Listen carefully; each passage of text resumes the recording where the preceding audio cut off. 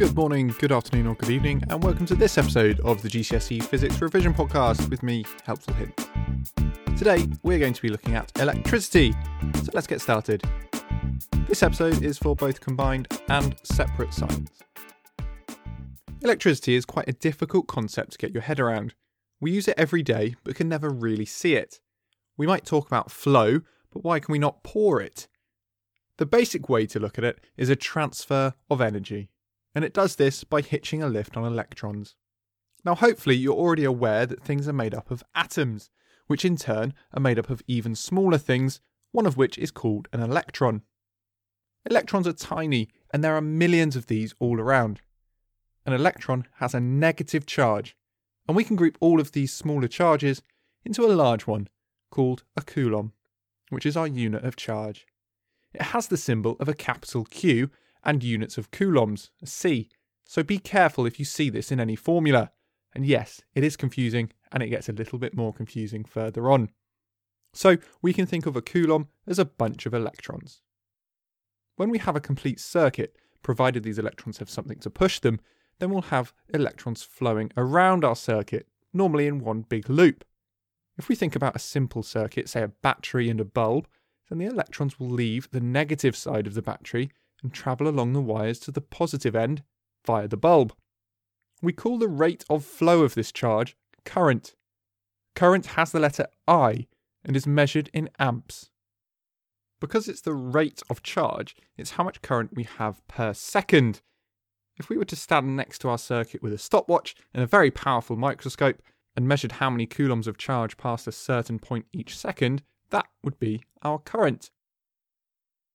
In an exam, you might be asked to work out current over a certain length of time. In that case, it's charge divided by time. The bigger the number, the more coulombs of charge are passing in a second.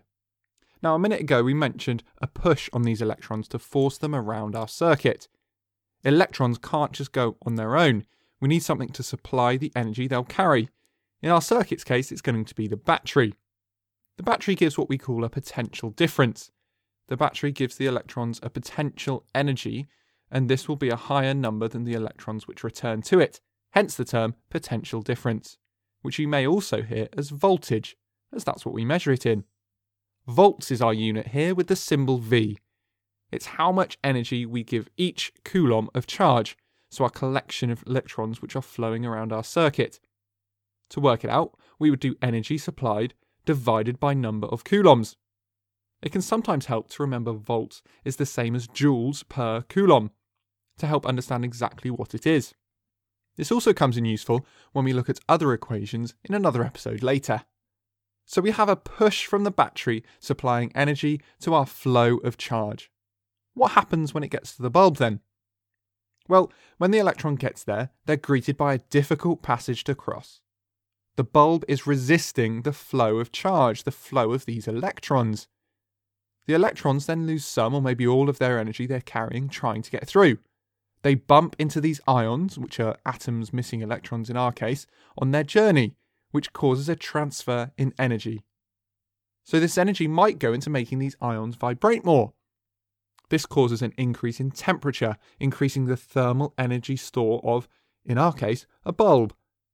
As the wire in the bulb gets hotter, it will also start to glow, hence we have light.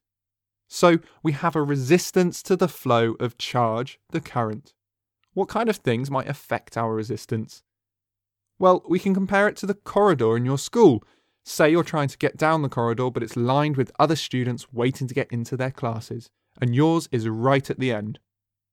On your way, you bump into them, not on purpose of course. Their resistance to you will be less if the corridor is shorter, as you'll get to your class quicker, and if we have a wide hall, as you can navigate past them easier. This is exactly the same for our resistance in whatever it is we're dealing with, say a wire. The longer and thinner the wire, the harder it is for the current to flow, and so the higher the resistance. This increase in resistance is going to slow us down, so our current will decrease as a result. We can calculate how much resistance is in a circuit if we know our potential difference and our current. Resistance, which is measured in ohms, it's a Greek capital letter omega which you really should look at, is potential difference divided by the current. It might help to remember it as V equals IR, the symbols. Just makes a bit more sense in our head. The last formula we will look at is one of power. Now, we've spoken about power before in our previous topic on energy. You might remember it as the rate of energy transfer.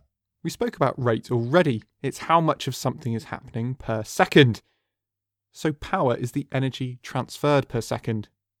Potential difference is the energy per coulomb, and current is the coulombs per second. So what we can do, and if you're good with your fractions you'll be able to see this, is multiply potential difference by our current to get power. So we end up with the formula P equals IV.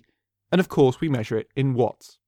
You can be asked to use all of these equations to work out some questions, so do your best to get to grips with the basics of what each term means, as that can help us to remember what it is we're trying to work out. There's a lot in this episode to try and wrap your head around, and it can be difficult without visualizing what you're seeing. A website I love to use, and one my students are probably surprised I haven't mentioned it already, is PHET, spelt P-H-E-T. It's a great website with loads of useful simulations, not just for physics, and a virtual lab where you can build your own circuit and see the electrons moving around. I would thoroughly recommend you go and have a go, as it helps me to explain to my students these trickier concepts. Have a go at some questions as well on websites like Physics and Maths Tutor and BBC Bitesize to have a practice in using these equations. Next episode, we will look at a series and parallel circuits and what that means for what we've spoken about today. Have a great week, and I'll speak to you soon.